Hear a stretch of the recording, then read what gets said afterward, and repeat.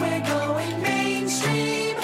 Everybody's gonna eat, we're going mainstream. All my family's sing. See you on Main Street, we're going mainstream. From Wall Street to Melrose Avenue, We're going mainstream. venture capitalists to athletes to We're creators going mainstream. to the person who's collected trading cards We're going mainstream. in a collision of culture and finance. We're going mainstream. Welcome back to the All Goes Mainstream podcast. Today's episode features a pioneer in the sustainable investing world. Bill Orum, who's a partner at Capricorn, has proven that investors can do well and do good at the same time. Bill and his partners have led Capricorn, a $9 billion sustainable investment platform serving families, foundations, and institutional investors for over 20 years as a full-service OCIO and investment platform.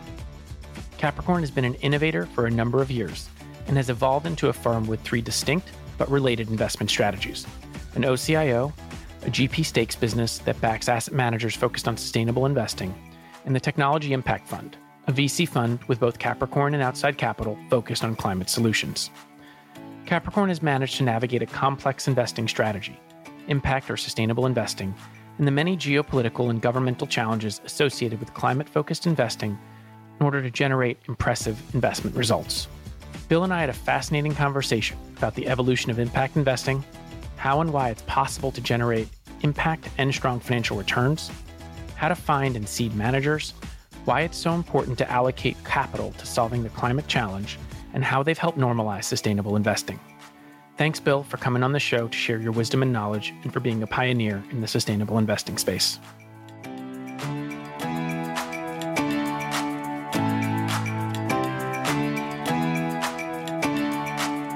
We're going mainstream. Bill, welcome to the All Goes Mainstream podcast. Thank you. It's great to be here. Pleasure to have you. We've known each other for a long time, but it's great to finally have you on the podcast to discuss something in particular that I think is fascinating because it's the combination of investing, but also creating impact. Capricorn has done this so well for a long period of time. So I'd love to dive in and hear how you think about things. Sure. Looking forward to it. Awesome. Well, I think the right place to start is discussing the origins of Capricorn, because that gets into so much of how and why you've built the multifaceted platform that you've built today. We've had an incredible benefit in terms of our history in that we were originally formed to manage capital for Jeff Skoll, who was the founding president of eBay, as well as the Skoll Foundation, which is a large foundation focused on social entrepreneurship. I joined the firm really early on, almost 20 years ago, right as Jan Udigaraglu and Stephen George were starting the company. Jeff and the foundation wanted to have their capital managed in a different way than was otherwise available at the time. And by that, I mean, they were really early in thinking about how to use all of their resources, their strategic capital, their philanthropic capital, and of course, their investment capital, to scale up solutions to global challenges, to really affect transformational environmental and social change. They were early in what has now become much more common, this idea of total portfolio activation or mission alignment. So a lot of, I think, the fundamental questions or issues that asset owners or investors have to address before embarking on this journey, we had the benefit of great partnership with those early investors. Walk me through the early days of the formation of Capricorn and its strategies. What I really love to understand was impact or sustainable investing where you started and then said, okay, we're going to go find ways to effectuate this strategy and generate returns, but we want to create impact?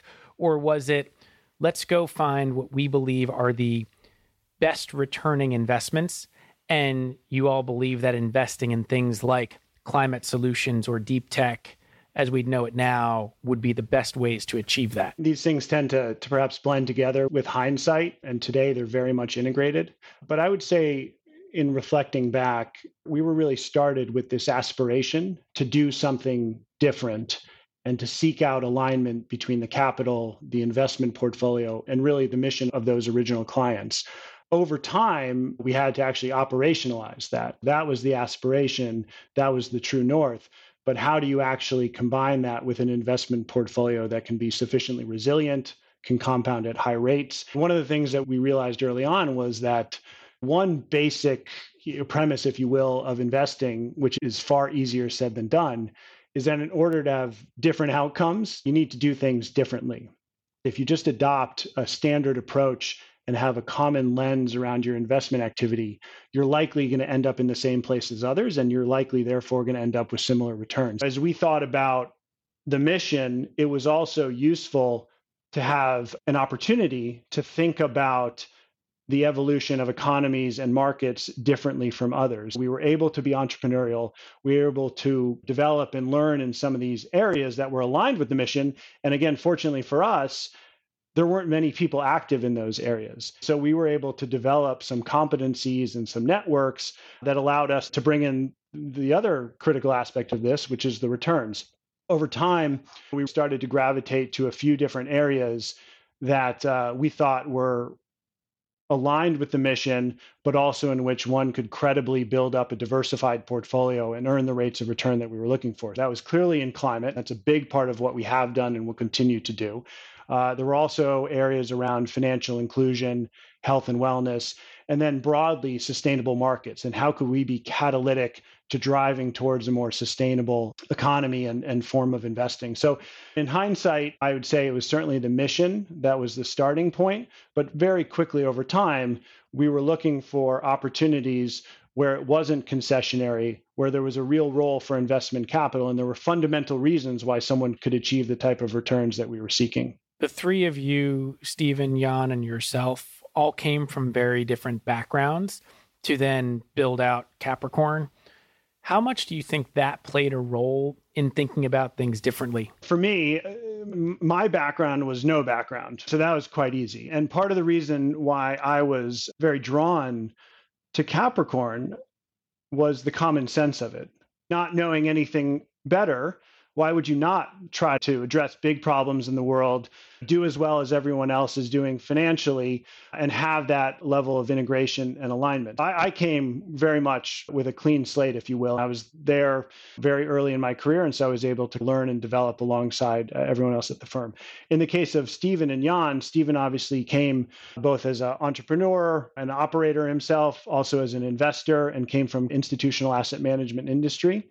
So he brought, I think, a lot of the baseline skills that are required to build up a firm and put in place the processes, but also an entrepreneurial bent. In the case of Jan, he has a really varied background. He's done a whole variety of things as an academic with a PhD in astrophysics. He has incredible capability technically, scientifically, but he's also worked as a strategic investor prior to Capricorn, and then ultimately has really been the primary driver of a lot of our deep tech and climate solutions work. And I think really, to his credit, has oriented us towards focusing on both being different. I think that's been a big part of Jan's contribution, thinking about markets and assets differently, but also being really true to the mission. Let's not allow short-term deviations or even some challenges get us off track of how can we fulfill the mission. In the early days, this was even well before like JP Morgan came out with this seminal paper on impact investing saying that it would be $1 trillion asset class. You were doing this well before it was in the mainstream. And to your point, you had this hypothesis and this hope that you could both invest in things that would create tremendous positive impact on the world, but also end up generating returns without any sort of concessions. What were the things that worried you most at the time and made you question whether or not this would actually be possible? I think this work has to be based on some of the same principles that other areas of investment activity has to be based on. You need to have some factors that are material to cash flow or discount rates and valuation of assets. You need to have the ability to develop some information asymmetries, the ability to develop advantages. It's dependent on networks and entrepreneurs. And there's a whole variety of things that it's dependent on that we can go into. But in terms of the worry, if you will, one of the challenges early on was the quality of entrepreneurs and talent in the space. I think that's been really well addressed in the subsequent 20 years. But early on, people weren't nearly as focused on climate solutions, deep tech. We were still in kind of the middle of the bell curve around more traditional venture and software investing. So whether it was investment talent, engineering talent, development talent, ultimately our model is we need to be a great partner to both other asset management companies, but also entrepreneurs, and serve as a really effective platform to bring those two together. So if you didn't have the talent, that was, of course, going to be concerning. Clean Tech 1.0, as people have come to describe it, which was the 2006 to 2008 period, where there was a lot of capital. There was this initial surge of excitement, and it kind of petered out. Why did it peter out? Because one, some of the technology solutions weren't quite there. Two, some of the investment talent wasn't there. It was people that weren't used to investing into hardware, more capital intensive industries. And when it became clear that there was more capital intensity to actually scale up some of these solutions, there weren't natural platforms to meet that demand. They were used to writing checks into more network-based or digital businesses, but if you actually have to develop a plant, then you need to find other financing sources. So between the point in time and then the financial crisis, I think a concern there was that all of a sudden people would have lost money, it would have a black mark over it, and all of a sudden you would have this dearth of activity. And truthfully, I think that is what happened to some degree. We've now come through that, but we were one of the few groups active both 2005, 6, and really a lot of the work that Jan led, and then remained in the market. And that's been critical to our work, that we didn't come in, step out, come in, step out. We've been reasonably present in the impact and climate space now for the last 20 years. That means that access to entrepreneurs, access to investment talent has been reasonably consistent. The other thing that we had, which I didn't appreciate, but I think it was also a learning or a concern that we had, which was because we had a multi-asset class portfolio and we had a balance sheet that could absorb all different types of risk, that was a huge advantage in hindsight. The fact that we were comfortable absorbing not just venture capital type risk, but also scaling up with these companies, helping them manufacture, build their first facility, and actually had an infrastructure portfolio where we could see how these solutions were being deployed. That in hindsight was a very significant advantage that we had, that we weren't just a venture capital firm, nor were we just an infrastructure firm. We could accordion out from a risk and capital supply perspective. What's fascinating about that comment, which is something I want to circle back to, is that you've figured out how to become an end-to-end solutions provider for the climate space, whether it's investing into other asset managers in this space across the spectrum of strategies, doing it yourself, investing in technology companies. You almost need to build the entire supply chain for this. And I want to focus on that point now, which is way back when, as you think about how this space has evolved, did you think about this at that time as, okay, how do we build the entire supply chain effectively for this space? Because it's not just venture capital that's going to be needed. There were hardware problems to solve. There were debt or infrastructure problems to solve. You could utilize tax credits. There's so many different ways to think about, particularly if we're focusing on climate or solar as an example, that you have to think about it more holistically than just one point solution. So was that kind of how you approached things early on as well? I know that's where we are today with you. I think that would be giving us a bit too much credit for how far into the future we could see. The way that I think about it is we started with some concentric circles of activity. It's really hard on one day to say we're going to do everything. No investment firm that I know of has ever been able to do that effectively. Many firms start with one core competency and then they expand into the next vertical. In our case, clearly given our heritage, I think given some of the early success that we had with Tesla and some other innovative businesses that gave us credibility and access to even more opportunities, clearly it started with venture. I think in the case of climate and even impact more broadly at the time, a lot of the activity was concentrated in venture. We started with how can we be catalytic, provide that early stage capital to help these entrepreneurs build these great businesses, because we had a balance sheet that had a need and also could absorb growth, private equity, infrastructure type exposure. It became very natural that we would take some of those learnings in that venture that Jan led and then start to apply it into the respective asset classes. Again, it was probably more organic in terms of how it developed than it seems today, because today it is very much, we want to have a platform that can access the best opportunities, whether it be fund managers, direct investments, seed opportunities, and build this diversified portfolio that's not monolithic. I think sometimes people think, oh, you say climate. Well, climate has applications across industries today. It has applications across a portfolio. You can create a very idiosyncratic return stream in a portfolio, and it's not just one bet. To your point, this is a world you know even far better than I, specialty finance.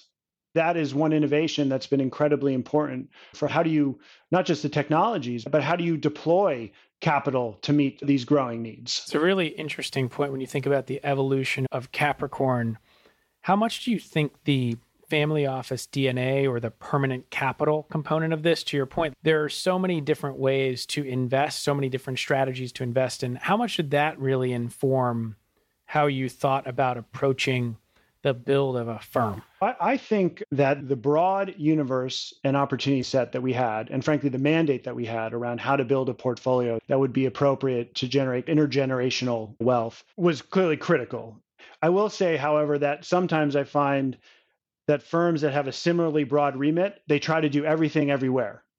This idea that you can somehow be expert in every market, in every asset class, in every geography, it just doesn't work that way. We had this broad mandate, but frankly, the focus on climate and impact allowed us to simplify our life to some degree, because now we don't need to be expert in everything all over the world, but we do need to develop deep relationships and networks and advantages in these areas. And it's a good discipline around the mental models for things that work for us and things that don't. I think it's just really hard to try to compete everywhere in the world. And so I think the fact that we both had the flexibility around the capital, the permanency of the capital base, the long time horizon, frankly, the ability to try some things and innovate, many which worked, but some which didn't, of course, but also that it wasn't, let's try to be the best in the world at everything everywhere. Let's just try to be really excellent in these few areas. On that point, what do you think were some of the proof points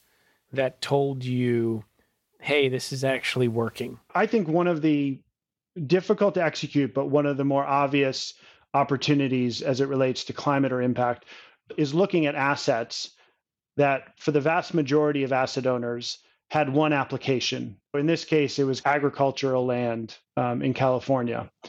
People valued that asset with a certain kind of expectation, but with our partners in California, there was a plan to repurpose that around solar development and do so in a highly sustainable and well-balanced manner.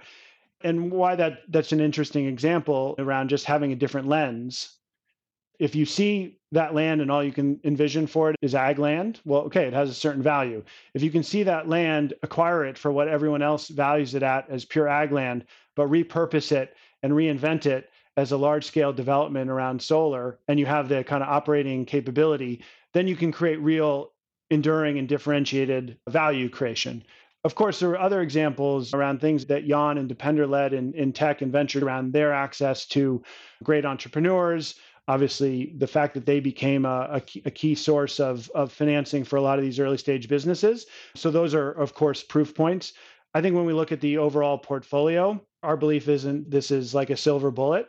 It's very idiosyncratic to people that choose to spend their time in these areas. But more often than not, we found that because we maybe have a different lens on certain investments or teams even, for example, that we're backing, that the outcomes have been reasonably good. So I think that gets to a really important question when it comes to sustainable investing and the evolution of that as a narrative amongst investors.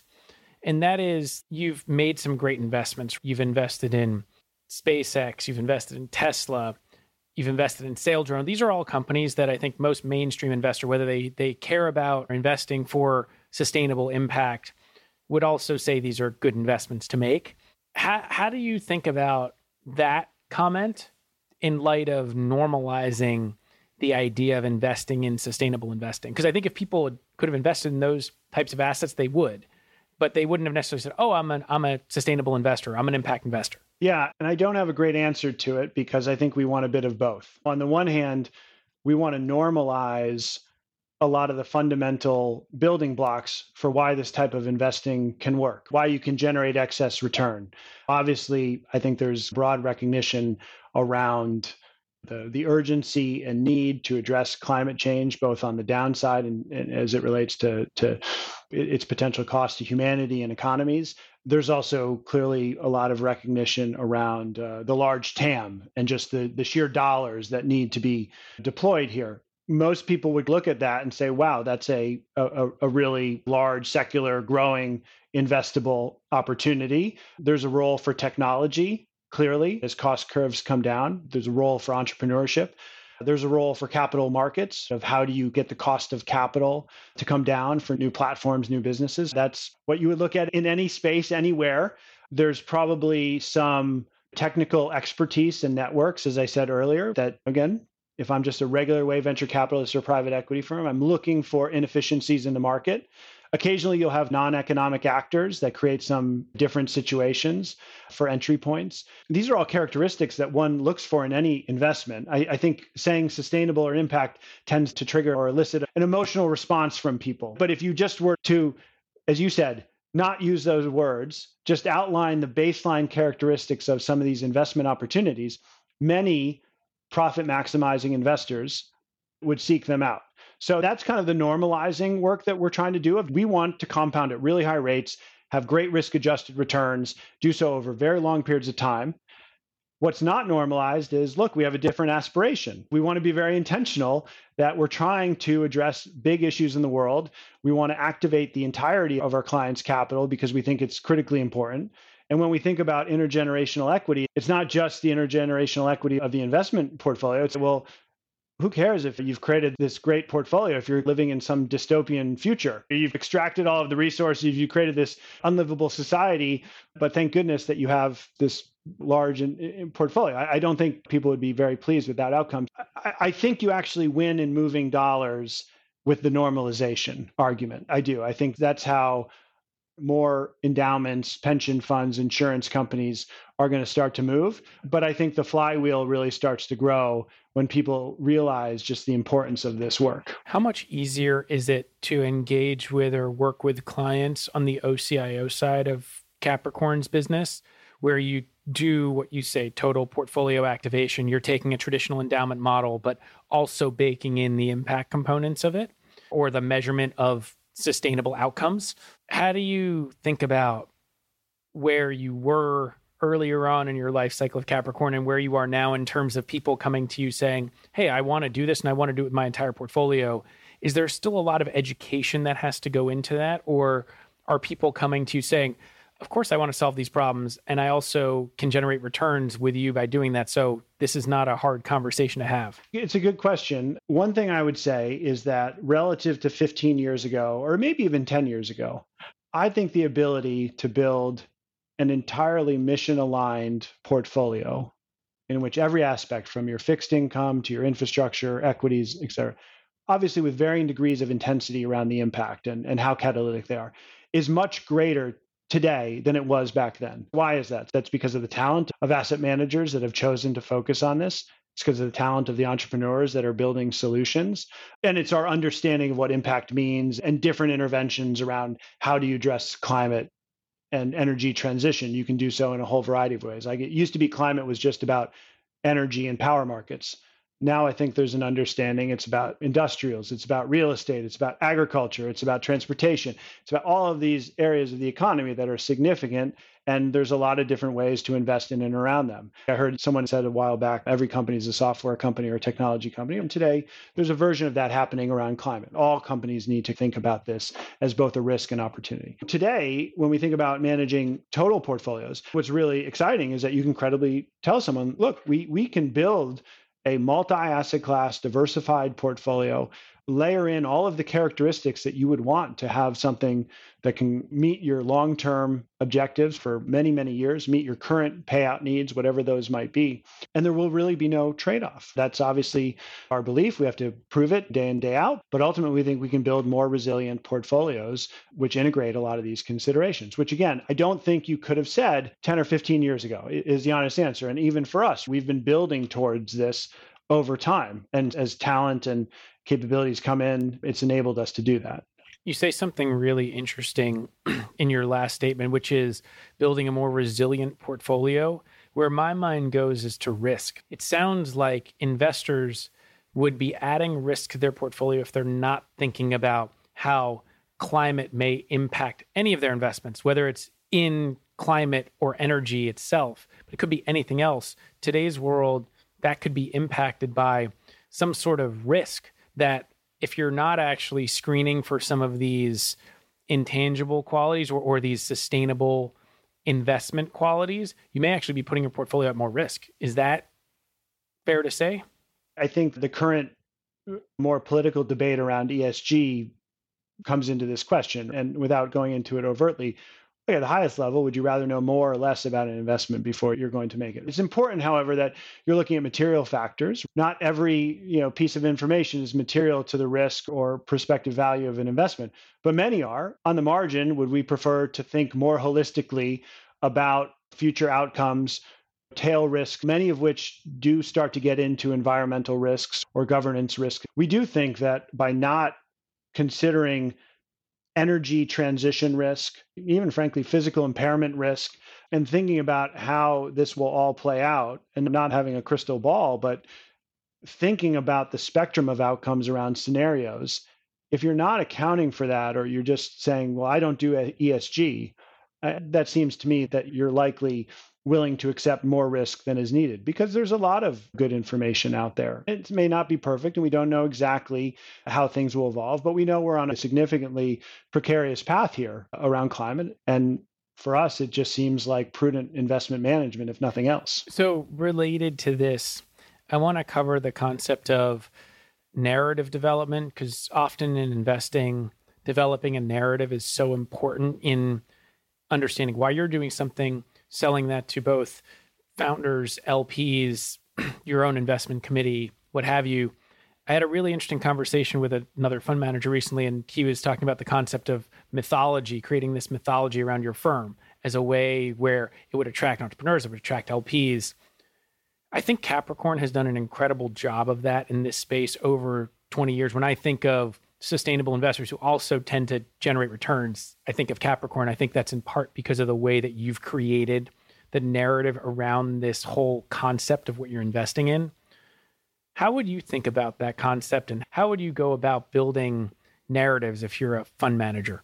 Whatever narrative or success that we've had, it's because of other folks here. I've had the benefit of working with really exceptional people here. I would extend your point to one of the things that we've benefited from is the ability to attract new people.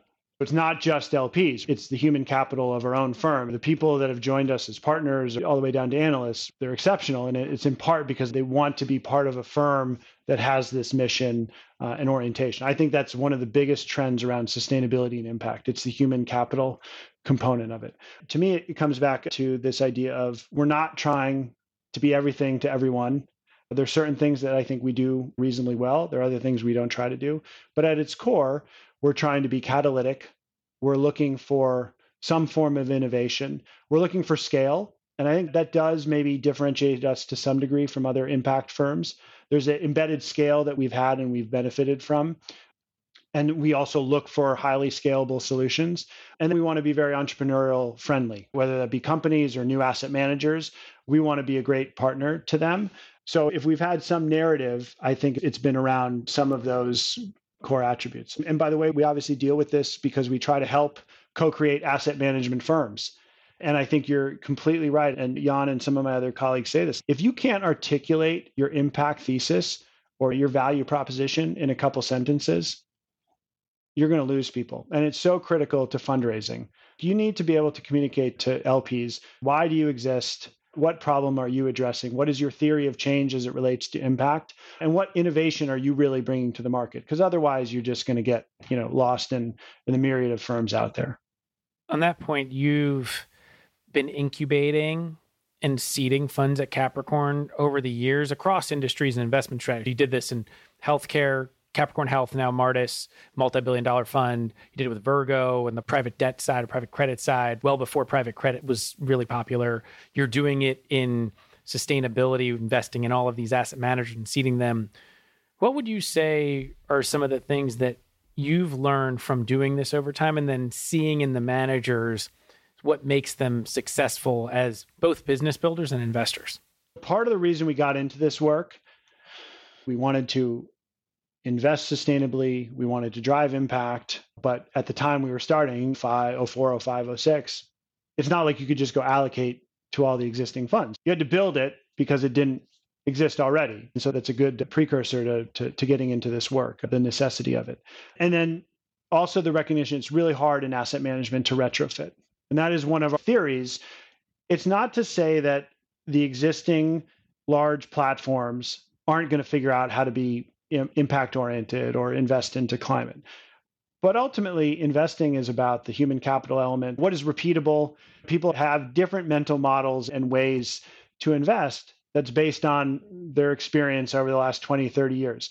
So if you don't break out of that routine, it's hard to think differently about how to deploy capital, how to create alignment around incentives. One of the things we find is that when we've made mistakes, we probably haven't gone far enough around creating something really new. If you're just taking one step away from traditional and calling it sustainable, you may be able to do perfectly fine, but it'll be difficult to really create an enduring asset management franchise. You need to create something very different, have the entire organization around that. Our criteria for when we're looking to start up a new firm with a team is there's the asset management context, there's the impact context of how is this important, why is it important, why does it not already exist?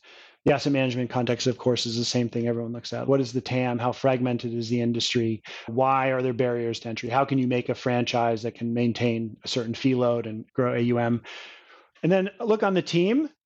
I think it's difficult to quantify, but the authenticity around why they're doing this work is really critical. It's become increasingly easy to see when folks are just doing this for greenwashing or just for marketing reasons. But if you can really build that mosaic around why are certain teams coming together, and it's not as if they had to have been working in impact for the last 30 years, or they had to have been working at a development finance institution. We're not looking for that. They could have been doing something very different, but there needs to be some continuity and coherence around how is everything that they've been doing in the past kind of lead them to this point and wanting to start this new firm to do this form of impact investing. So we spend a lot of time just understanding those characteristics. In impact, usually when people are in seeding or GP stakes, it's you have a great investor, he or she may not be a great business builder. In our case, layer on top of that the impact work. That's one other kind of work stream, if you will, that needs to be deeply integrated, but it's one more thing for them to do exceptionally well. So we try to help them in that regard. More often than not, the business building, we can help quite a bit. Obviously, the impact authenticity, that has to come from them, but we can really supplement it around creating coherence and congruence around how are they doing it? Is it really different? The investment work, ultimately, at the end of the day, they need to be great investors that are really capable. Why do this as a platform or fund that seeds other funds rather than just have this strategy in-house at Capricorn? So it was partly just the scale of opportunity that we saw. And I think the urgency, if you will, both around the financial opportunity as well as the impact opportunity. We've always been very partnership oriented. If we could pool our capital with a small number of other like-minded investors that had a systems level orientation around this, because ultimately to be excited about seeding, co-creating, accelerating other impact asset management firms, you have to have a systems level lens, in my opinion. You see the multiplier effect of if I create these firms, which in turn can raise multiples of capital, that's what's exciting. And of course, the financial opportunity is well understood and clear as more and more people have gotten into wanting to own alternative asset management firms because of the cash flows and the nature of those businesses.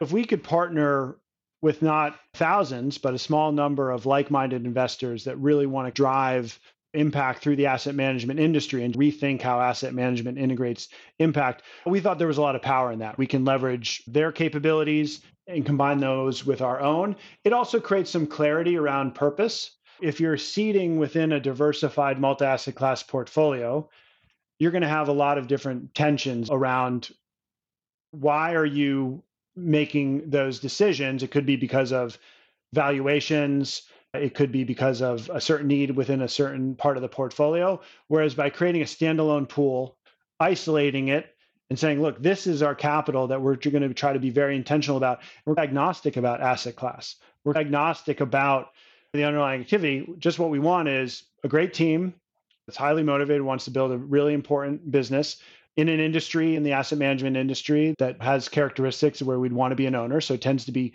more private market oriented, specialty finance, credit, infrastructure. We will do some public markets, but it's just harder. The few firms we have there are really exceptional in that they've been able to break through. And then the impact, it's about what level of innovation are you actually bringing? Because look, it's hard. For example, it'd be hard for us today to do regular way renewable infrastructure like solar or wind.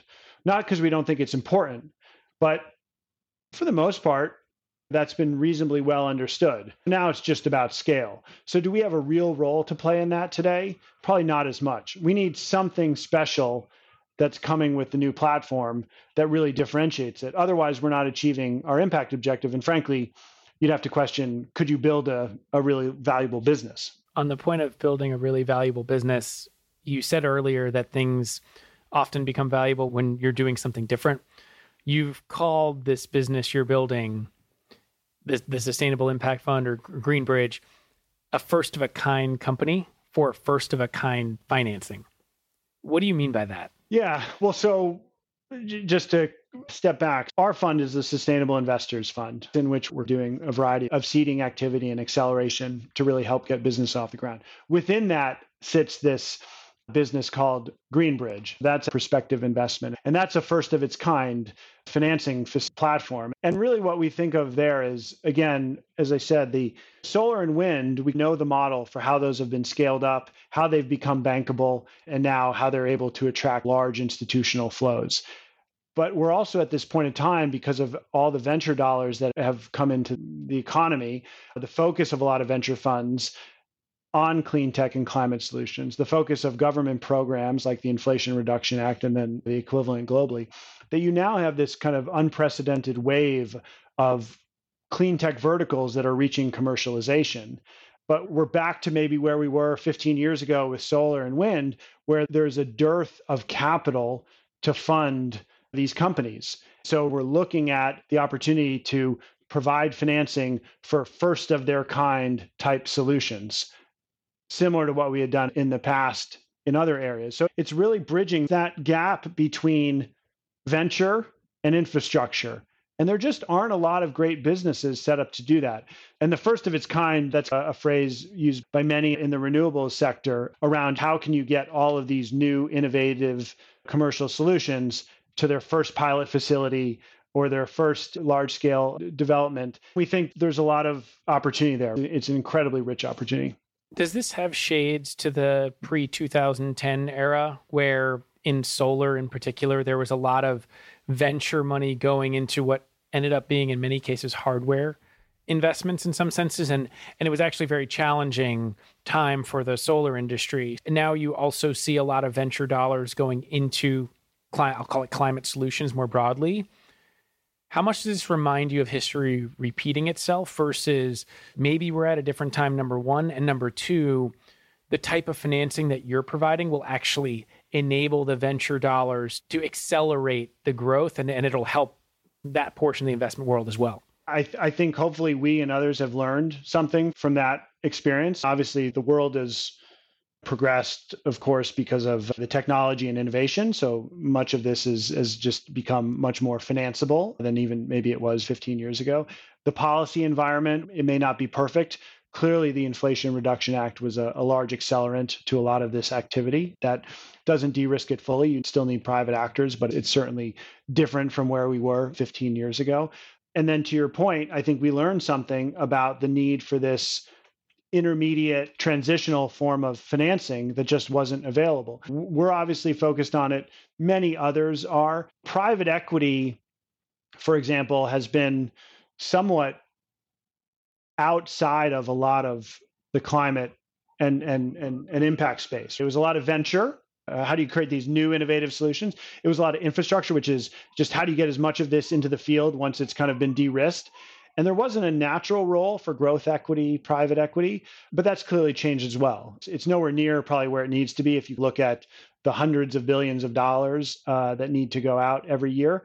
But there's certainly more of these type of platforms. In our case, we're probably willing and able to take slightly earlier risk than many of these platforms. And I think if we do it, we'll be well compensated for it because it's probably less competitive in that area.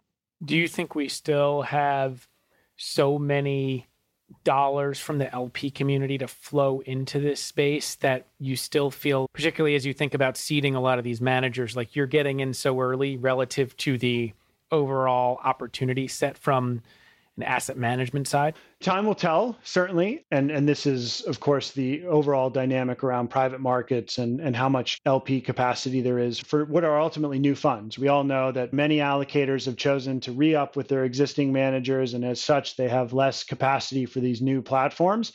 I do think over the last year and a half or 2 years, if you're just a regular way venture manager or alternative manager, I think it's probably been harder to break through. I think because of the structural and fundamental demand drivers around climate and impact, and increasingly asset owners' interest in having more dollars here, and because there aren't so many established firms, you've been able to get in front of LPs and you've been able to have those discussions. Whether or not they've turned into large scale funds is a different matter, but you can tell that allocators understand that this is a 10, 20, 30-year trend and they need to be active in it.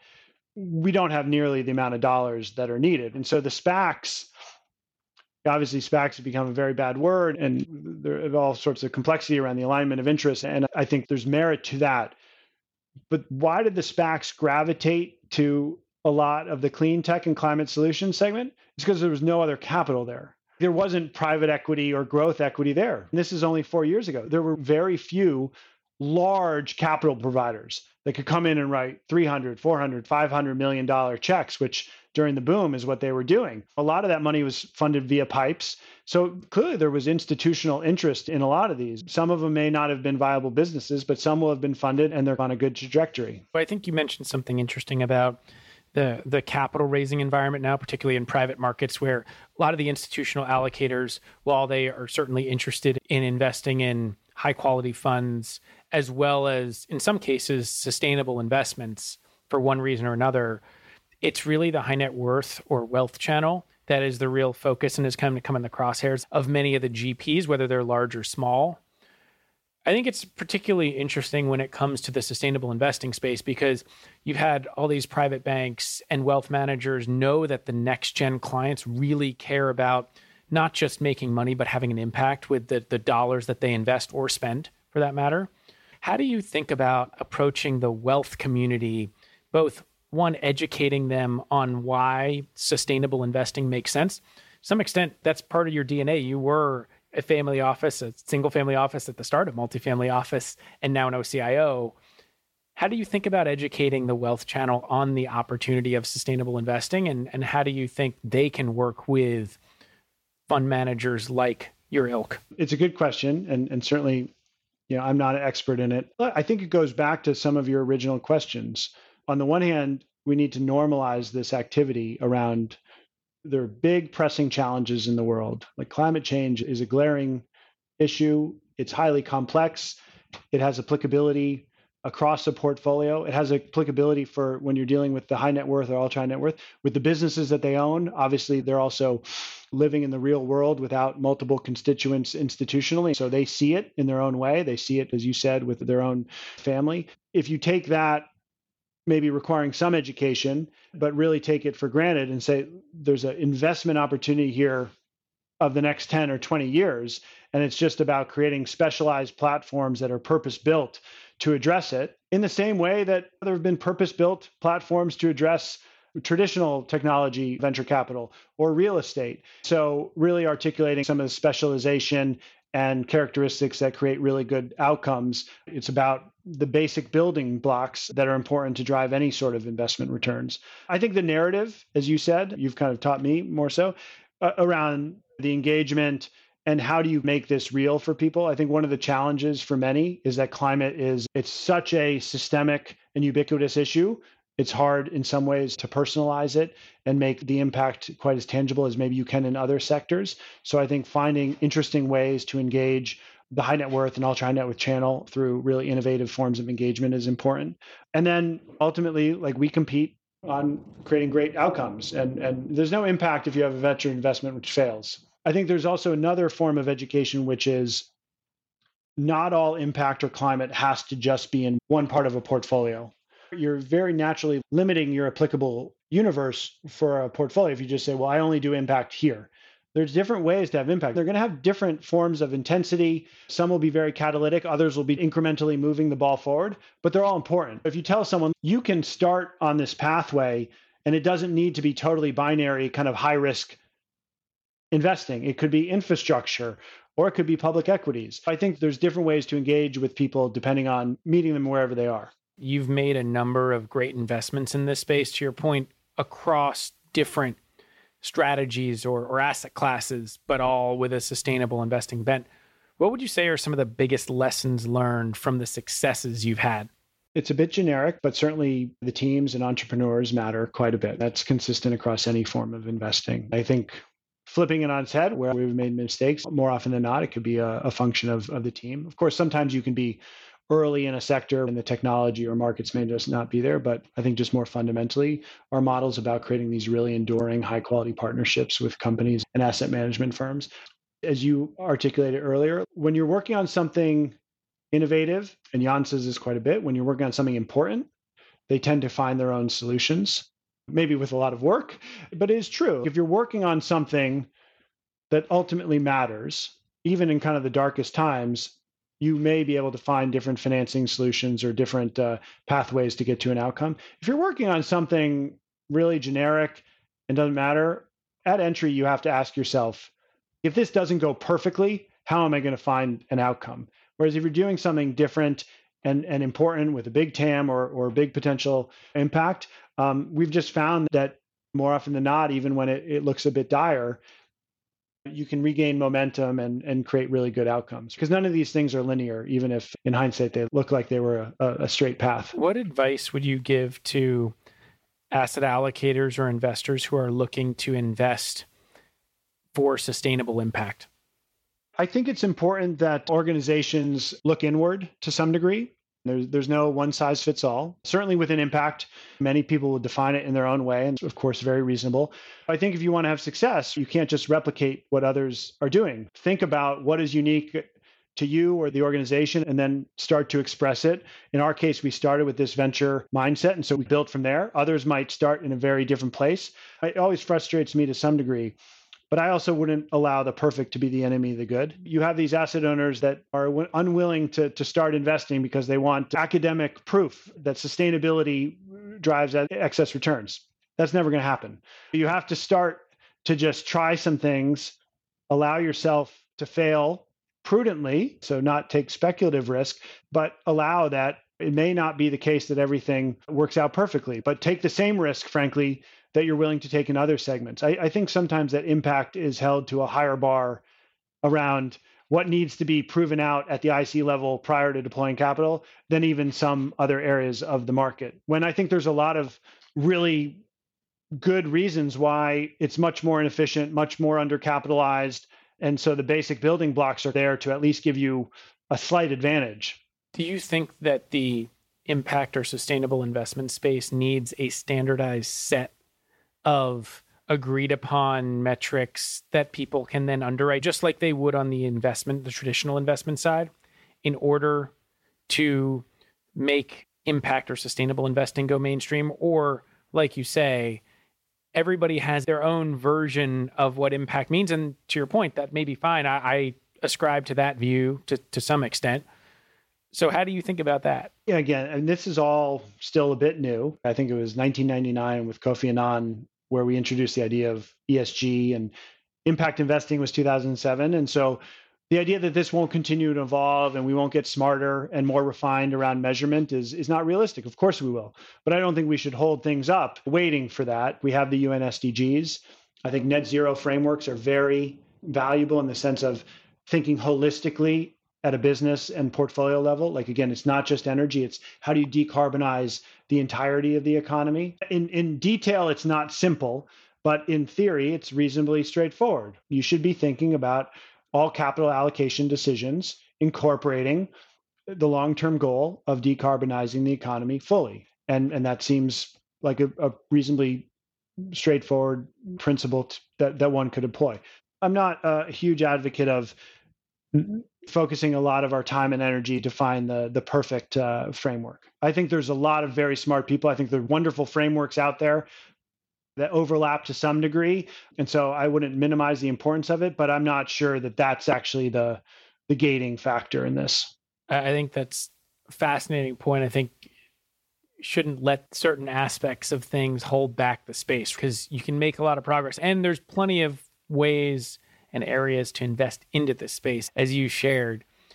I love ending this podcast by asking every guest the same question, which is, what is your favorite or most interesting alternative investment? We've already talked about it to some degree. I'm very interested in specialty finance. I think it is absolutely fascinating around how do you have different delivery models for capital. You're far more expert in it than I am, but we tend to think about that as being a really important part of the climate journey, and then also the alt space. I think that's a fascinating point, because it's one that in some ways is certainly less risky than venture, which is what a lot of people think about when it comes to solar investing through venture. Now, I think there's obviously interesting ways to do that, but the specialty finance side, it's more like fixed income in a sense, in some respects. And these are projects that people can really touch, see, and feel. It could be solar on a roof. It could be EV charging stations on a gas station on a highway. There's so many different components of this that people can understand that that's real life. And look, there's only so many dollars that can go into venture. It's highly specialized, highly technical. There are people that do it extraordinarily well. Not everyone will feel comfortable deploying dollars in there. But if you look at the various SDGs, if you look at the climate projections, most of that capital is going to come in the form of debt. Not all of it will be super senior bank debt. Some of it's going to have to be in this middle zone. And so if you can figure out really interesting ways to originate high volume, high quality underwriting, that's incredibly scalable and impactful for a portfolio. I think this point actually mushrooms to a broader point, which is private credit was formerly a cottage industry within private markets. It's now 1.5 trillion of a little over 11 trillion of AUM in private markets. That's a massive size and scale of the market. And obviously this is one piece of that, but that I think illustrates how much opportunity there is in this space. And microfinance was one of the original forms of impact investing. That is a specialty finance alternative lending strategy. One of our big focus areas is in private credit and specialty finance. Like, how do you both integrate sustainability and climate more deeply? How do you build new platforms to do this? Because it's the critical piece that connects a lot of this work. I think that's a great way to end, because it illustrates just how much opportunity there is really across different spectrums of sustainable investing. We talked about Tesla. That's one piece of it. That was a venture investment at one point in time that you all made. But you talk about the credit side of things too, and there's plenty of opportunity there. So Bill, this was a fascinating conversation. Thanks so much for coming on the Alt Goes Mainstream podcast. Thank you. Pleasure to have you. Thanks for listening to this episode of Alt Goes Mainstream. I hope you enjoyed it. You can find more episodes of the podcast at any of your favorite podcast sites, and you can read more about alts at my Substack, altgoesmainstream.substack.com, and follow me on Twitter at Michael Sidgmore and @GoesAlt. Thanks a lot, and have a great day. We're going